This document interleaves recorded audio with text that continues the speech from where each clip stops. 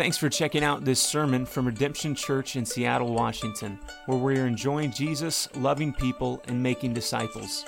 If you'd like to learn more about Redemption, you can go to redemptionchurchseattle.com, or better yet, come be our guest on a Sunday here in Green Lake. So welcome again. My name's Drew. I'm one of the other pastors here, and if you've been with us for the past couple weeks, we've opened the Sermon on the Mount, looking at Jesus' most well-known sermon that he gave to many, and we're going to be looking at that specifically in Matthew 5-7. And today I want us to start out by thinking about standards as we prepare to look at verses 17 through 20. Standards. We all have standards. They're all around us. We have standards that we live by. Think about some of these standards like food quality. That's an important one. It's a good thing that we have that standard. Air quality. We have certain standards that we expect. We have certain standards that we set for that. Things like standards at our work, how we work with one another, how we participate with one another, standards for pay. We have standards for our friendships and our relationships, certain expectations that we have as we participate in community and in life with one another. We have standards in our families. Think about your family. You have standards that you've set, whether you call them that or not. There are standards, these expectations. We have our own personal standards that we set for ourselves, maybe ethical standards that we live by, moral standards. Think about all of these standards that are all around us.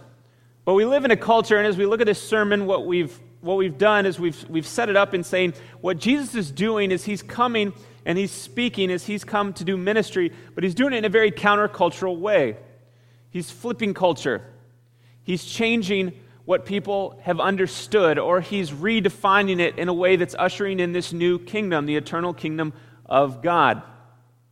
But our culture, what it would do, even today, is it would suggest in a lot of ways that having standards or certain standards are actually not seen as something that's strong, but as sort of a weakness, maybe an inflexibility. That you shouldn't have too many standards.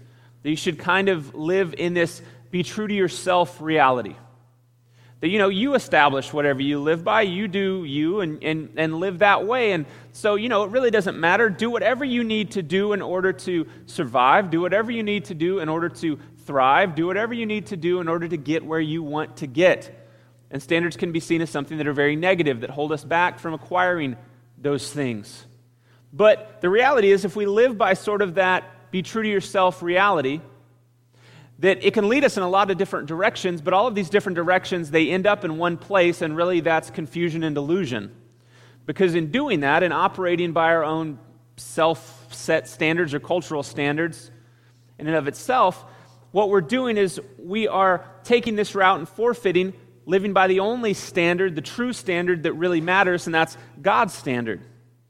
And yes, I would say God has a standard for your life. Now, you in your own spirit might now be pushing back a little bit against that and saying, hey, what about grace? Come on. We talk about grace. Yes. Believe it or not, we believe in God's standards for our life, and we believe in grace.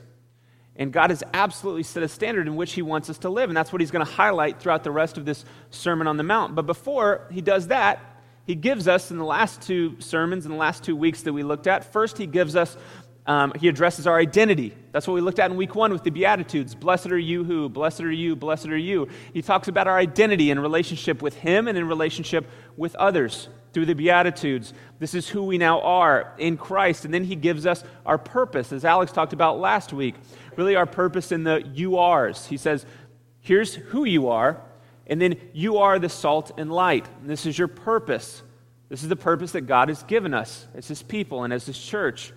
That we have usefulness in this world, that we're not just walking around in this world counting down the days until it ends, but we actually have usefulness and we have a purpose that God has given us, and we have usefulness for those around us when we're living in the way that he has told us to live, when we're living as the salt and light, when we're glorifying him, when we're bringing glory to him, when our lives point to him, that there's usefulness in living out our identity in the way that God intends.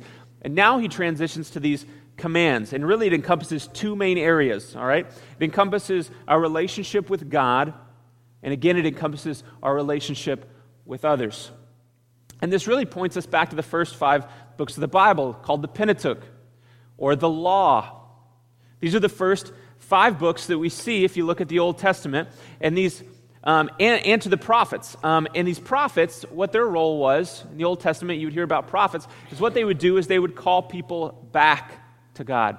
They would remind people of God's law. As people would go astray, as people would start to worship false gods, they would call them back. They would remind them of who God has made them to be, their identity in Him as their children, as their people, as His people, and what He wants us to live out of. And there are several commands that Jesus is going to affirm, as we'll look at in the next several weeks. 2 of them are found in the 10 Commandments. And what you might expect is that Jesus would come along, as some of these people would have expected, and soften these laws or do away with these laws, but actually He does something quite different. He doesn't soften these laws at all. In fact, what He does, He takes them to a completely other level that probably no one expected. And what we're going to look at this morning is really an introduction to these commands that are going to follow. It's kind of a setup to the next several weeks as we look at the Sermon on the Mount. And this first verse really sets everything up for us. And so if you have a Bible, you can go ahead and turn there to Matthew 5. We'll start in verse 17. Or if you have a phone, you can turn there as well. We're not doing a screen today. And there is also a red Bible right in front of you. But we'll start in verse 17. So He's given us our identity. He's given us our purpose to be salt and light. And now Jesus says this: "Do not think that I have come to abolish the law or the prophets. I have not come to abolish them, but to fulfill them." The very first words out of Jesus' mouth in this section, "do not think," are very powerful words. This isn't light language. Do not think means don't even let this thought pass through your head. That's how worthless this is. Don't let the thought pass through your head that I've come to destroy the law or to abolish the law or to do away with the prophets. It's not what I've come to do at all. In fact, what I've come to do is to fulfill those. And really, what's this law that we're talking about? Well, the Old Testament, it's comprised, we would find 613 laws. 613 laws that deal with different things. There were ceremonial laws. There were civil laws. There were moral laws. And they deal with all of these different things that God has given His people to live by in the Old Testament, as they would seek to do this, as they would seek to honor God. So when Jesus says that these laws aren't going to be abolished, here's what would happen. You would either have a great fear as you listen to this. Oh my goodness, I thought that's the hope that He was bringing. He was going to take these laws down because they're impossible to follow perfectly, which they were. Or you would have great hope. And it would really all depend on what the word fulfilled means. And so we're going to get back to that in just a minute. But before we go any further in this text, it would be good to answer a big question here. And this question would be, really, what are these laws about?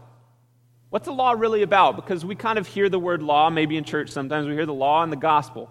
And so what's the intent of the law? What is it really about? And so we're looking at the Sermon on the Mount in chapters 5 through 7. But before that, in chapter 4, here's what we see. We see that Jesus is baptized. We see that the Spirit comes down upon Him, and then we see that the Spirit leads Him into the wilderness for 40 days of fasting, and Jesus, after that time, He's tempted. He's tempted by the tempter. He's tempted by Satan. And Satan tempts Him in a few different things. And first what happens is when He encounters this tempter, when He encounters Satan, Satan challenges His identity, which He often does.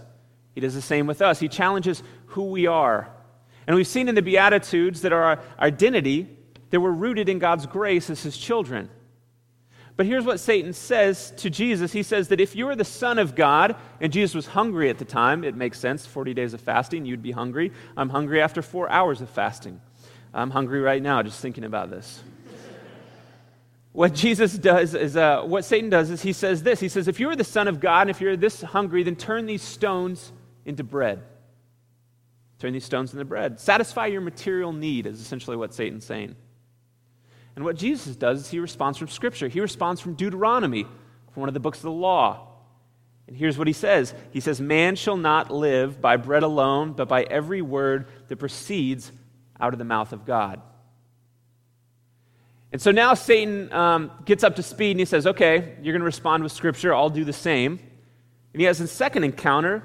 And instead of just a material temptation, now it's a physical temptation.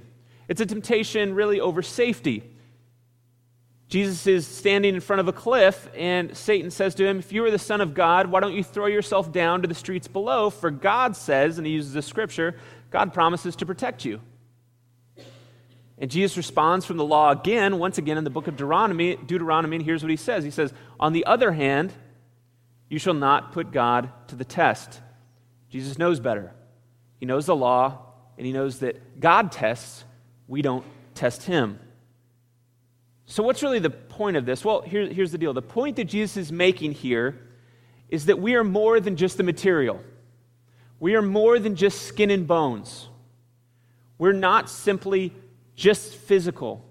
We have spiritual hungers and thirsts.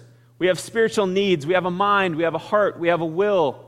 We have the desire to know, be known, and to know others, to experience love, to know righteousness, to know goodness, to know meaning and significance. And I don't think anyone would deny this about us, about how we've been created as humans. This is what C.S. Lewis refers to as being a strange hybrid. Here's what Jesus is getting at, is that we are born both physical, yes, but also spiritual. And without this understanding of spiritual, the reality is we only know half of ourselves, which is a scary thing to think about. And what happens is if we don't look at the spiritual being, our spiritual being, is we allow culture to essentially dictate the other half of who we are. And the problem is that with these cultural constraints or structures, they're constantly changing all of the time. And so we end up living life not on a firm foundation that's found in our faith, but instead we end up living life on a very rocky, transient, constantly changing cultural foundation, which isn't a foundation at all, and it usually leads us to an identity crisis because God has created us with a clear identity, and He's given us a solid foundation that should be rooted in Him. This is very important that we understand this even as we look at the law, that it's not just written to us as the physical, but that we're also spiritual beings that God has created. And so what the law is doing, how we should see it, is it's affirming God's way for us. It's affirming God's way for us as His created, that we aren't just physical, but we're spiritual, and He's given us a new identity, and He's given us a new purpose. And if we don't look at the law through this lens, we completely misunderstand it, as we'll see that many religious leaders did. We'll misunderstand its intent, and that's actually what Jesus calls out here for a minute. Now, many, think about this. This is a Sermon on the Mount. Think about the listeners here. They would be on this mount. And many, if not most, that were sitting here listening to this sermon would have probably been expecting Jesus now to take the opportunity to dismantle the law of their fathers and forefathers. This would have been what many would have expected to be the good news as He brings in and ushers this new kingdom. Now the Messiah is with us in the flesh, so there's no longer a need for the law. But instead, here's what He does. As you just saw in that first verse, He reaffirms the importance of the standard set by God. Why does He do that? And if you're sitting there on that hill listening thousands of years ago, you would probably be filled with maybe some great fear. Just as you were listening, as you didn't have everything else hasn't played out before your eyes yet. You're just listening to this sermon for the very first time. You'd probably have some fear, and you'd probably start even asking this incredibly important question. As Jesus says, I haven't come to abolish the law, but I've come to fulfill it. You'd probably ask this question, am I living up to His standard? Is my life measuring up or living up to God's standard? If He's not come to abolish the law and the law is still in place, man, I sure hope my life is living up to a standard. Now, before we go too far with that, let's continue in this passage. Here's what Jesus says in verse 18. For truly I say to you, until heaven and earth pass away, not an iota, not a dot will pass from the law until all is accomplished. Now, it's hard to get around that. Jesus doesn't say, hey, until heaven and earth pass away, some of the law will remain. He says not a dot, not an iota. This is big. He's pointing back to the Jewish leaders, to some of the rabbis who were very strict, who were very stringent about the law, even to the period, even to the dot. He's saying none of it's going to be abolished. It's all going to be upheld. And so now you might be even more fearful. You're thinking these thoughts, which we probably thought every day of our life too. Oh my goodness. What can I do? There's no way I can live up to this. There's no way I can live up to this standard. There's no way that I can satisfy every dot. There's no way that I have trouble satisfying. I have trouble when I wake up in the morning. not falling into sin, not thinking certain things, not doing certain things. What's the deal here? What's God getting at? Well, he's saying that the law is really, it's God's way, it's God's rule, it's God's word. And what he's saying by not an iota, not a dot, is he is pointing to the eternality of the law. He makes the same point that others would make from this tradition of the rabbis, that even the smallest details of God's law are essential. How would I boil this down? I would say God's law is not a joke. God's word isn't a joke. It's not something to be just glanced over and say, all right, yeah, I see that. And then just go about our day. It's serious. It's real. I know we don't want to think that way a lot of times. We'd rather not get that deep because that can get kind of scary. But the reality is, here's what Jesus is saying. He wants everybody to understand, no.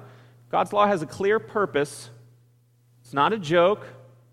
It's been given for a reason. And I'm not coming to tear it apart. And if he's not coming to tear it apart, then that must mean that there's some goodness that's found in it.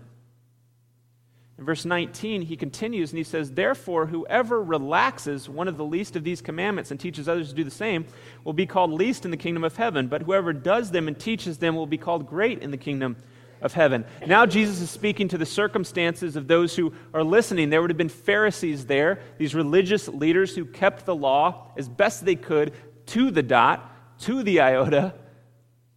They kept every single rule. But the reality is that these Pharisees, they're teaching and demonstrating something different than what Jesus really desires, than what God really desires of his disciples, of his followers. You see, they would affirm what the law is, they would affirm the way of the law, they would affirm the rule of the law, but it's how they're responding to it that was off base. And it's the same thing that we can fall into. See, the Pharisees would also rank these laws. That's why Jesus says the least and the greatest. They would rank these laws in level of importance. What's most important, what's not that important, but it's still a part of the law. And it's easy for us to do the same. I mean, think about our lives. It's very easy to pick and choose. I know I wrestle with this. There are certain things in the Bible, there are certain things God has said which I really like. There are certain things that I struggle with. The things that I tend to struggle with are the ones that I tend to dismiss or I tend to just not look at.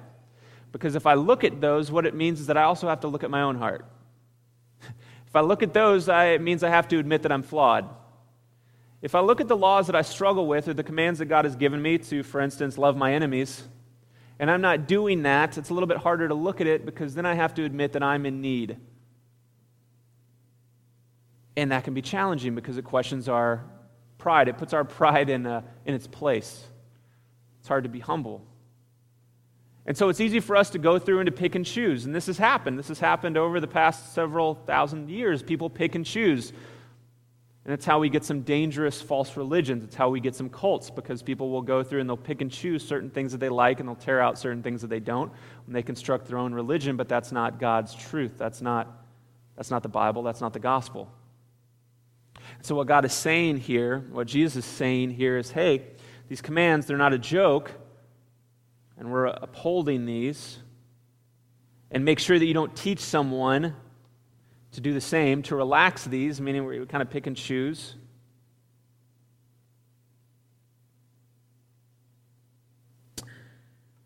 And this really puts things in an interesting perspective. And right now, if you just come to the end of verse 19 and we leave it there, it's like, man, where do we go from here?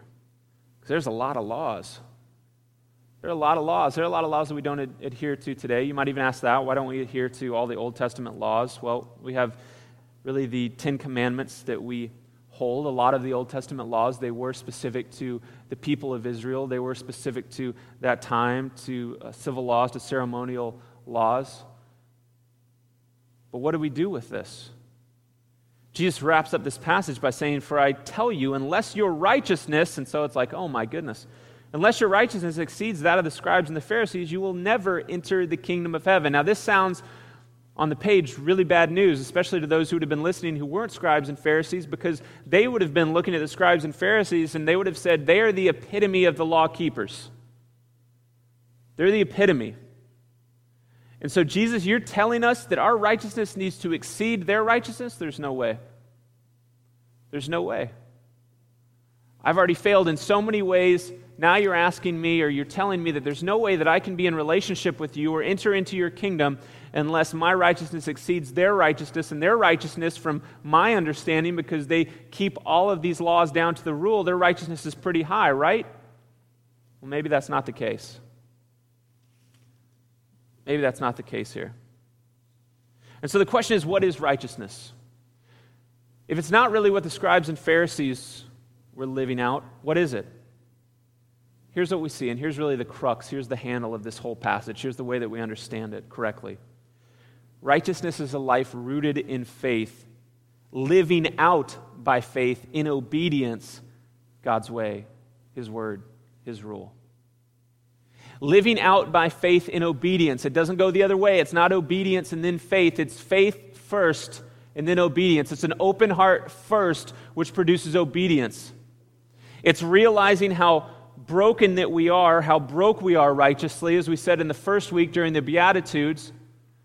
It's coming humbly before God and accepting His grace into our life, placing our faith that what Jesus has done is good enough on our behalf. And then because of that great gift of grace and a transformed heart, we now are moved to be obedient to the Lord of our life, to hand over that lordship, that it's no longer myself who's Lord of my life, it's no longer someone else, it's no longer culture who gets that place as Lord of my life, but it's now Jesus. And if we truly love Jesus and our hearts are turned to Jesus, then it makes sense that out of that love then comes an obedience. An obedience. And that's what really Jesus is getting here with the righteousness, that it's not legalistic and it's not moralistic. Now, we can easily see it that way, and sometimes we can make it that way, where we just keep the letter of the law, but we fail to press into the spirit of the law. Parents, you would get this if you probably ask your kids to do certain things, right? Go clean your room, go do this, go do that. And they're like, I did it. And you would say, yeah, but you didn't really get what I meant. No, but I did it. Well, yeah, but you did it with a frown on your face and you screamed the whole time. Yeah, but I did it. In one sense, yes, they did it. In the other sense, they didn't understand it. They didn't really get the intent. They may have held to the letter of the law, but not the spirit of the law, not what God is really intending, not what He's saying here.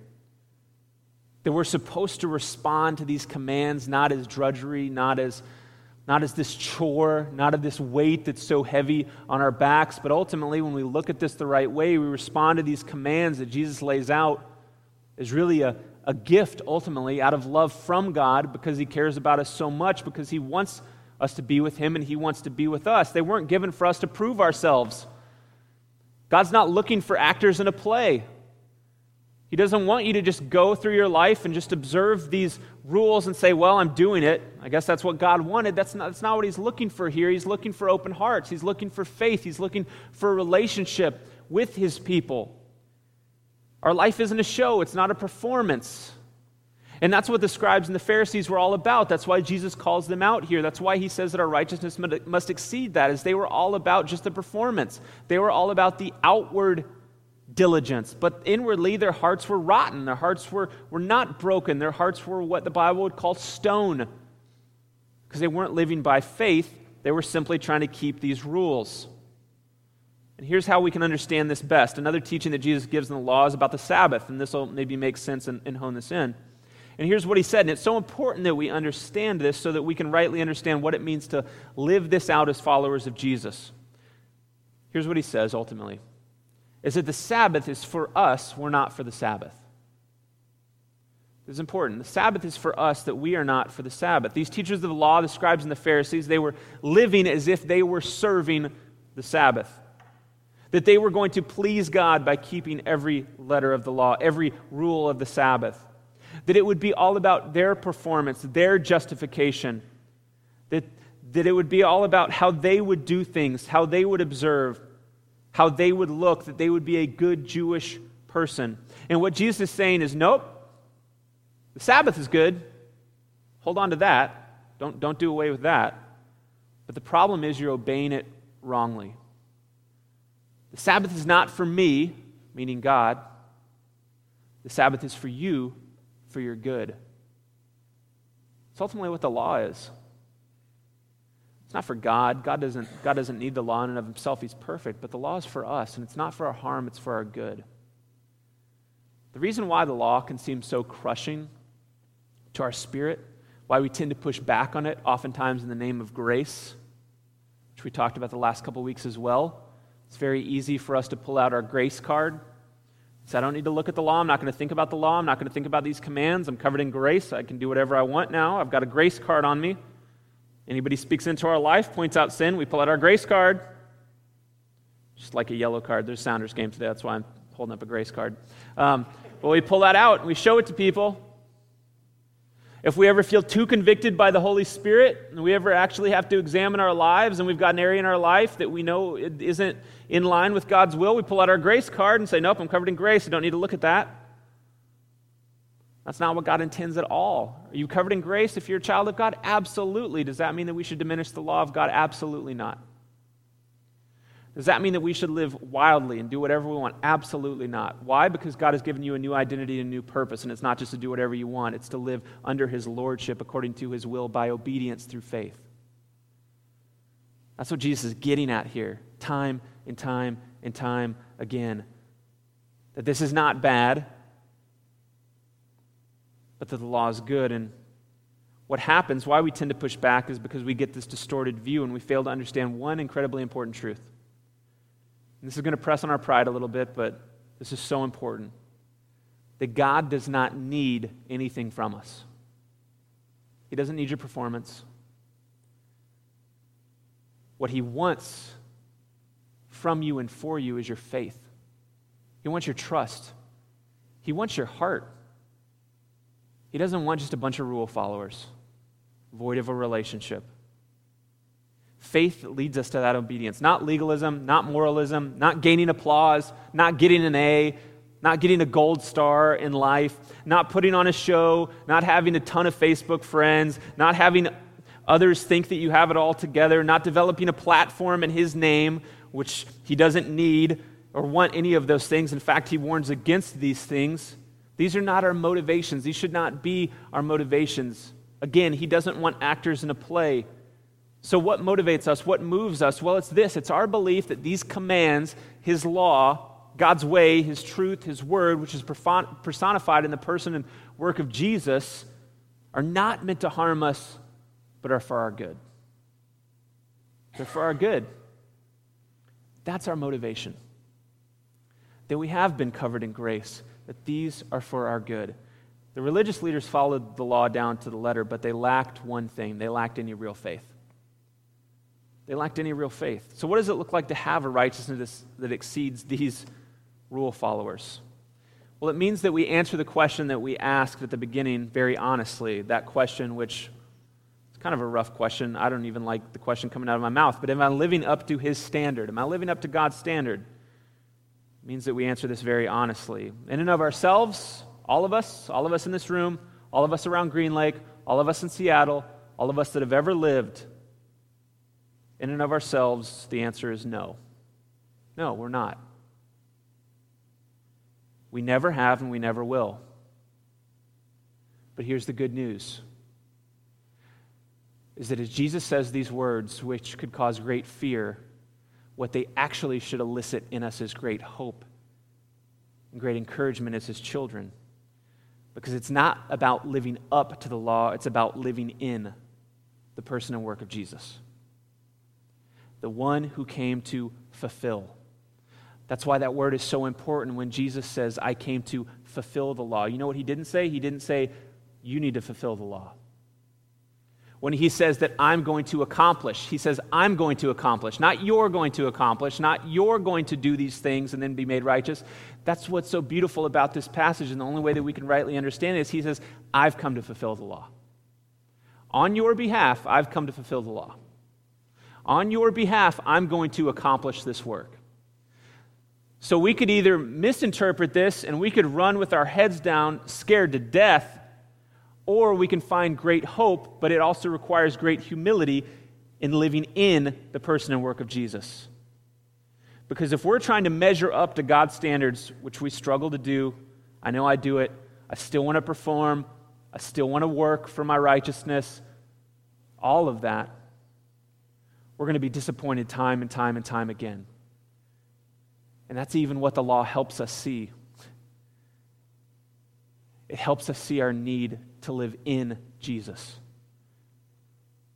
It helps us see our need to live in the one who actually could and did fulfill the law. That by faith we trust in Christ, that by faith we press into Christ, that by faith we believe that Christ lived this perfect life we couldn't live, that by faith we believe that Jesus willingly went to the cross, that by faith we believe that he is God's Son who was given down from his throne, that came and lived this perfect life, and it was a worthy sacrifice. There was a worthy fulfillment. We believe by faith that when Jesus bled and he breathed his last and he said, "It is finished," that's what he's pointing to. That's what he's pointing to. He knew at this time his life was going to be given up. His life was going to be ransomed for many. That many are you and I. So that we can stop working, so that we can stop being fearful, so that we can stop cowering, so that we can stop trying to find our identity in all kinds of other things, so that we can stop allowing culture to dictate who and how we live, so that we can stop walking through life wondering if God's going to strike us down, because that's not the reality. Instead, we can place our faith in Christ, who bled, who died, who was resurrected because said this is a good sacrifice, and now we can live in him. We don't have to live up to a standard we could never attain. We get to live in Christ, who's the perfect standard of righteousness. And that's great news for us, so that we don't have to live in fear, but instead we can live in faith, taking up his life of our own, because he is this fulfillment. Because all of Scripture since the fall is pointing to Jesus. That's what it means that Christ was the fulfillment, that everything is pointing to what he's going to do and what he's done. This is why the Beatitudes are true for us, that we are blessed in so many different ways, and this is why we can live out this purpose of being salt and light. Although imperfectly, we can still strive toward that because of obedience and the faith that we have in Christ. Not because of our ability to keep the law that we simply can't do and we simply won't do, but that when we fail time and time again, even when we strive to follow it, that even when we fail, Christ's payment is just as good and his grace is just as sweet. That's the good news that we find. And so for some today, where you are, maybe you don't have a relationship with Jesus, and maybe today is the day that instead of fearing him in the sense of being scared of him, you would allow him to be your Lord, that you would surrender to him, that you would realize you're not just made up of skin and bones, you're not just physical, but you're also spiritual, that God's given you a soul, that he's given you an eternal soul, and that you've fallen short, but Christ is the perfect fulfillment. And so you can find life in him, that you would give him all your sin, which he already took to the cross, and you would receive his grace by faith, so you could live a life of obedience according to his purpose for you. For some of us, maybe we've misunderstood or we've just misused grace, and we've misplaced the call to obedience and the holiness. And as children of God, we need to repent of that. Sorry for misusing the grace, Jesus, that you gave your life for. I'm sorry for diminishing your plans for my life. I'm sorry for not living in the way that you want me to live, God. I'm sorry for just doing my own thing. That we would have an honest conversation with God, and that we would allow him to work on our hearts. For others, maybe we've bought into the lie that we aren't worth God's love, that he would never accept us, so that first we need to clean up, be obedient, and then faith follows, when the truth is God is asking you to place your faith in the finished and fulfilled work of Jesus. No strings attached, a free gift of faith. For some, we just need to be reminded that it's not about our abilities, that it's about what Jesus has already done, and that we can and should rest in the good news that he offers, and a life of obedience out of this reality. And for all Christians, if you're a believer this morning, we respond in humility with great hope, knowing that the law can no longer crush us because Jesus has already been crushed for us and perfectly fulfilled every command on our behalf. And what better way to even think about this and reflect on this than through communion? What we respond to every week. Jesus' body that was broken through the bread, and his blood that was shed the juice or the wine. This perfect picture of what Jesus has done in fulfilling this law by giving his life for us. That we don't need to come to the communion table with heads down in fear, but we can come in adoration, knowing that what we could not uphold, what we could not do, Jesus has done on our behalf. You see, that's the great news. That's why as we go through the rest of these commands and the rest of this Sermon on the Mount, we don't have to do so in fear, but we can do so with great hope, knowing that even as we fail, that God's grace is still good. But that's what it means to be a disciple, is that by faith we're trusting in God to uphold our relationship with him.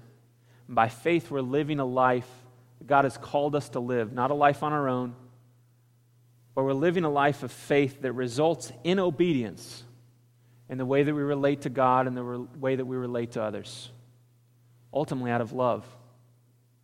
So I want to invite our communion servers to come. And as we take communion, I want to invite Michael to come as well. As we take communion this morning, think about, as you come or as you prepare to come, think about what Jesus has done on your behalf. Think about maybe those areas in your life, however it relates to you. Is there an area that you just need to repent of? You just need to hand over this morning. Is there a tendency to try to continue to work for your righteousness or to continue to work to please God? Maybe you need to hand that over this morning and realize that his grace truly is enough, that we can live in him instead of trying to live up to whatever standard we've set for ourselves. Maybe this morning, before you come and take communion, maybe you need to have a talk with the pastor about what a relationship with Jesus looks like. We would invite you to come ahead and come forward. But for our church, as you come to take communion this morning, would you come with great hope in knowing that Jesus is the perfect fulfillment of the law? And in Christ, we've been given a new identity, a new purpose, because ultimately in Christ, through his life, death, and resurrection, we've been given new life. And what good news that is.